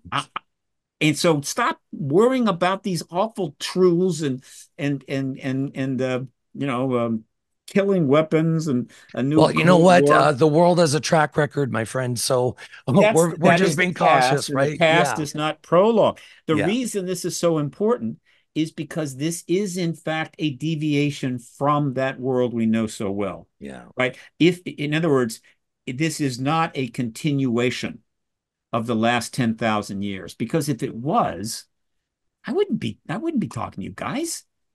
I'd be partying or whatever, or enjoying myself or getting addicted to something, You still right? So can. why would I do it? Yeah. We're headed for an extraordinary new future, I believe, and it cannot be the past. The past has been pretty awful. Humans have done their thing. We've gotten better and better at it. We're a danger to ourselves. We're a danger to every living thing on the planet. We have to change. Okay. And this may be the pathway to change. Well, If I there's hope no so. other pathway that I'm aware of. Yeah. Steve, Well, thank you so much for being here. Where can our listeners find out more about you and follow what you're doing next? ParadigmResearchGroup.org. You can join. You can subscribe there to my email list. Please tons of follow me stuff on on there, Twitter. guys. Go check it out for sure. Tons of stuff. Follow me on Twitter at Steve Bassett. I'm going to be speaking at the Conscious Life Expo Feb 9. Nice. I'm going to be Nice. speaking at the Contact in the Desert May 30. Right, these are multiple days. These are big events. May 30, Contact in the Desert is going to be huge. Huge, huge. Go Yeah. to. I am conducting an activist maneuver right now to try to get the hearings in front of the Senate Intel Committee we have to have before President Biden can confirm. And it's called ShiftStorm, SHIFT, shiftstorm.org. You can go there and see how you can message the three key members of the Senate Intel Committee, or the three key senators that have the ability to call those hearings. And we want those hearings in January, shiftstorm.org. And we are looking for new founding members, both in the UAP world and the Hollywood world, for the Hollywood Disclosure Alliance.org, which my partner and I founded back in November. Hollywood Disclosure Alliance. We're looking for founding members. If you've got a track record in Hollywood or a track record in the UAP research activist world, get in touch with me. Go to the site, get in touch with Dan Harari, my partner, and we may be able to add you to the founding members. This is a significant project in its early days, but it's going to become, I think, a big thing. There you go. Perfect. That's it. Steve, it's always great to have you on, my man. Always a good conversation. We're never shy of something. I love the ideas and concept and even like throwing things out there to it's not arguing. You're just saying, hey, what about this? What about that? I love that. And this is what we need in this community. I think too many people are I don't know, sort of bent on their own thing, but it's awesome to be able to discuss this. Guys, we are going to be back with a plenty more episodes. This is our first episode of the year, so I'm super happy. Michael, we're going to let you go, my man, because we know we got another interview. And guys, again, if you could subscribe to the YouTube channel, help us out. Spotify is great. We're nearing 1 million almost downloads now, but the YouTube is still new. We need people to go over to it. So awesome, guys. Thank you so much, Steven, my man. Have a great day. I'll text you later. I got the name for your book. I seriously got it. And Awesome, Michael, guys. send me your email. Get in touch with Absolutely. me. I Send me your will. email. Let's start talking. All righty. Awesome. Take care, guys. Bye.